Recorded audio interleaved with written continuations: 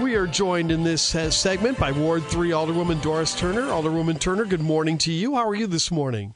Good morning. I'm good. And, it was raining cats and dogs. And then when you called, the rain went away. The sun started shining. So, hey, you guys just brought all this sunshine into my life this morning. Thank you. I don't know how long it's going to last because we got those thunderstorms in the forecast for the next, it's Illinois. It's going to last 10 minutes. It's always the way it is in Illinois, right? I'm excited about the mild temperatures. I like 80 degrees. That's about the sweet spot. I know this heat has just been killing me. Yeah. There's a lot going on at City Hall, as always. No, there isn't. You guys always keep it interesting, no question about it. And there's a lot we want to get to in the limited time we have, of course. But let's talk a bit about this proposal, this package of sorts that would ultimately bring in some training elements and even some various elements when it comes to review of employee conduct and even punishments, all around the idea of anti-racism and increasing the amount of diversity in City Hall. So I guess if you could just kind of unpack that for us, what are we looking at? Well, let me just say that race and racism is a very uncomfortable subject that's difficult for most to engage in an open and honest public conversation. So, as a public health professional and subject matter expert on minority health and how disparate treatment impacts the totality of a community's quality of life, I think it's important that everyone understand the significant impact of these measures. So what we have is an amendment to the mayor's resolution. And these are basically guidelines, and now the mayor is charged with putting the meat on the bones and breathing life into them. I think it's noteworthy that I say that the amendments were passed and the amended resolution was placed on the consent agenda with 6 co-sponsors. And Alderman Redpath and Fulgenzi weren't there, so I think that it's pretty evident that the entire city council is very supportive of moving in this direction. The mayor offered and we've been talking about this for a while, and the mayor offered this anti-racism, anti-violence, and anti-hatred resolution. And it was a good resolution, and everybody supported. Was this the one that was based off of the Illinois Chiefs of Police and the NAACP? No, this is a separate. This is a different one. Okay. Yeah, this is a different one, and everybody agreed with it, but I just felt like, again, as with the resolution that you just referenced, it was just a lot of words, and it didn't really move us towards any goalposts. And right. I have been talking for a while about offering some ordinances that I felt would move us towards a goalpost of equity and equitable treatment in city government. And I just felt like that instead of offering up new ordinances, this resolution would be a good vehicle for that.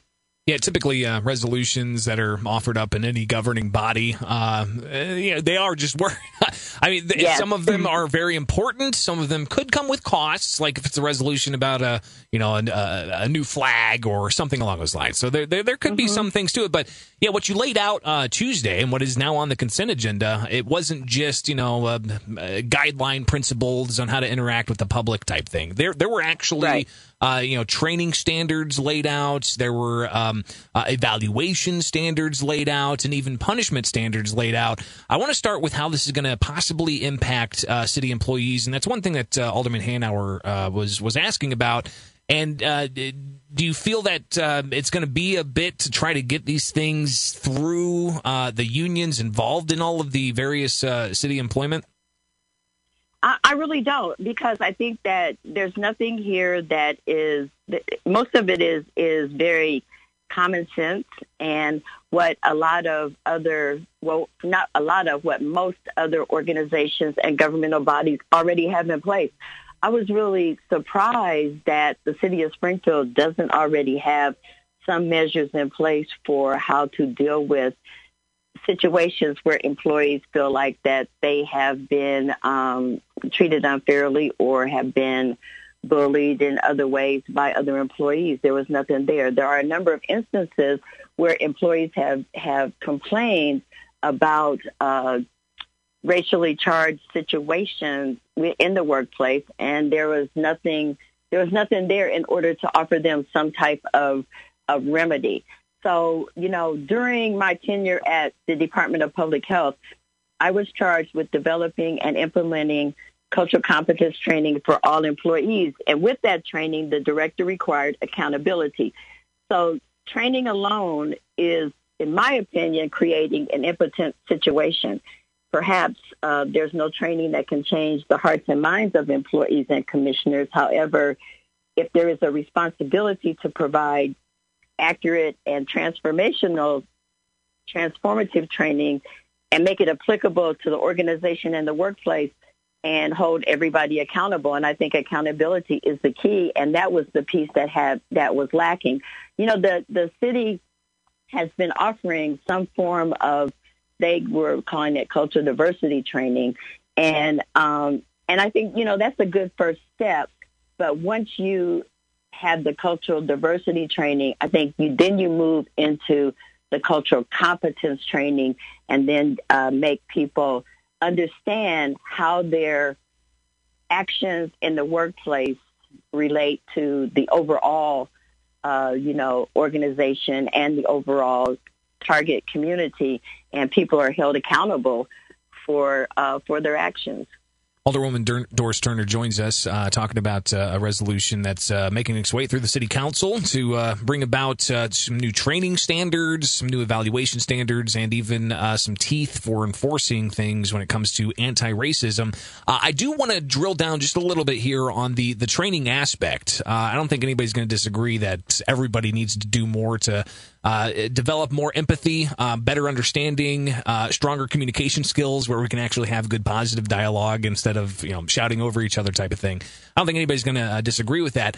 I do think, though, that when it comes down to how these things are discussed or what exactly is discussed, how are we going to go about getting that training material? Where's that going to come from? Is it going to be developed locally, or are we going to go to a third-party vendor? And how do we ensure that it doesn't devolve into something that would possibly do damage to relations amongst everybody? Well, as I said before, these are guidelines, and it's the mayor's responsibility to then come and put the teeth into it. There are a number of different training curriculums that are out there, and so I think it becomes incumbent upon the mayor and his staff to do their research and make those determinations. And I would also say that when you talk about this type of training and this level of accountability, everybody's not going to be happy with it. And because we all, let's just be honest, we all have our own biases and we all have our own preconceived notions about things and about people and about situations. And that's fine. And whatever you do and say and how you operate within your own personal life is one thing. But when we talk about the workplace and how you are charged with delivering services and how you are charged with interacting with your coworkers and your subordinates as well as your superiors, that becomes a whole different level of accountability. So, one of the things that has always kind of got my goat about the idea of training is that we always have this training that's this touchy-feely, how do you feel about this? How do you feel about that? And we all need to get along. I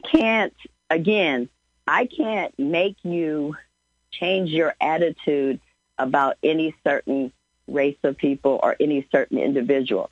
But what I can do, if I am the leader of an organization, is I can hold you accountable with how you operate within the organization. And I think that this is what this particular part of the amendment is meant to do, hold people accountable as to how they operate within the organization. Alderwoman Doris Turner is with us on News Talk 94.7 and 970 WMAY. Alderwoman, you mentioned the fact that the personal life is one thing and the professional life is other, but we have seen people in the department use their personal life, their Facebook page, to make insightful statements and stuff that are wrong.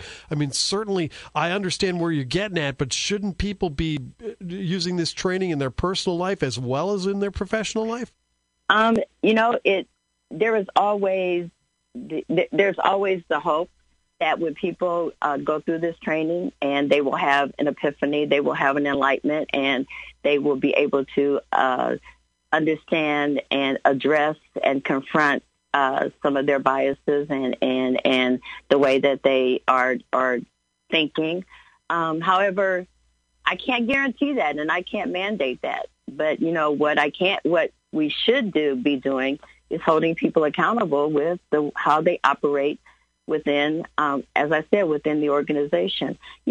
Again, people come with their own internal biases, their own preconceived notions, the way that their own worldview. And sometimes if you are never confronted with a situation that allows you to delve into that and take a deeper dive into it, you don't have perhaps a deeper understanding. There are some individuals that have never come in contact with someone of a different race or a different culture until they went to college or until they started working. That's something to really take into consideration when people come into the workplace. And I had an individual who was a manager within Department of Public Health. He was highly educated, and we were having a conversation, and he said to me, we were having a conversation about violence and those types of things. And he said to me, well, I know that African Americans commit most of the violent acts because I've seen it on cops. So, for a lot of people, and think about that, and I know that when people hear you say that, they kind of giggle and they laugh. But think about it. A lot of people, the only information that they have about African Americans is what they see on cops, is what they see on TV. So, and then they bring that with them into the workplace. So when you talk about cultural competence training, there's an opportunity for people to take a deep dive into those type of things that may have been drilled down within them that they never had an opportunity to talk about or take a deep look into. And you talked about accountability, and that's kind of a good transition here into the final thing I want to get your reaction to. Take your alderwoman hat off and put on your county chair hat. What should happen with Speaker Madigan? You know all the ins and outs. He's the party chair for the state. He's the Speaker of the House. He's embroiled in this. What should happen? You make a huge, again, we were just talking about assumptions. You made a huge assumption. I know all the ins and outs. I don't know all the ins and outs. You haven't read the deferred prosecution agreement yet, Alderwoman? I don't know all the ins and outs. Sure, okay, understood. All I know, and let me go back to what I just said about my highly educated white colleague, that the only information he had about blacks was what he saw on cops. The only information I have about this situation involving the speaker is what I have seen in the newspaper and what I have seen in the media. So I don't have all of the information, and I think that it would be irresponsible of me to comment on that because I don't have all the information. It's a tough spot. Because there's a deferred prosecution agreement out there where he's implicated. He hasn't been charged with anything, but he's implicated in it. What kind of standards should we hold the speaker to, and even as a party chair, what kind of standards should we hold him to? I think there are all kinds of situations where people are implicated. We have dozens of people that are now sitting in county jail awaiting trial because they have been implicated. How many of those people, after they go to trial, will be unimplicated and sent home to their families, but still have this thing hanging over their heads that they were implicated and spent time in jail awaiting their day in court? So I am not going to pile on to that, gang mentality. I'm going to say that I don't have all of the information, and it would be irresponsible of me to try to tell someone what they should do or shouldn't do without having all of that information. Understood. I would never want someone to prejudge me on what they've seen in the newspaper or what they've seen on TV and then tell me what I should or should not do. And I'm not going to impose that on Speaker Madigan. Alderwoman, apologize for making that assumption about knowing the ins and outs, and greatly appreciate the time you took with us this morning, and hopefully that sun stays out for you. Yeah, thank you for bringing it. Absolutely. All right, thanks, Alderwoman Turner. Okay.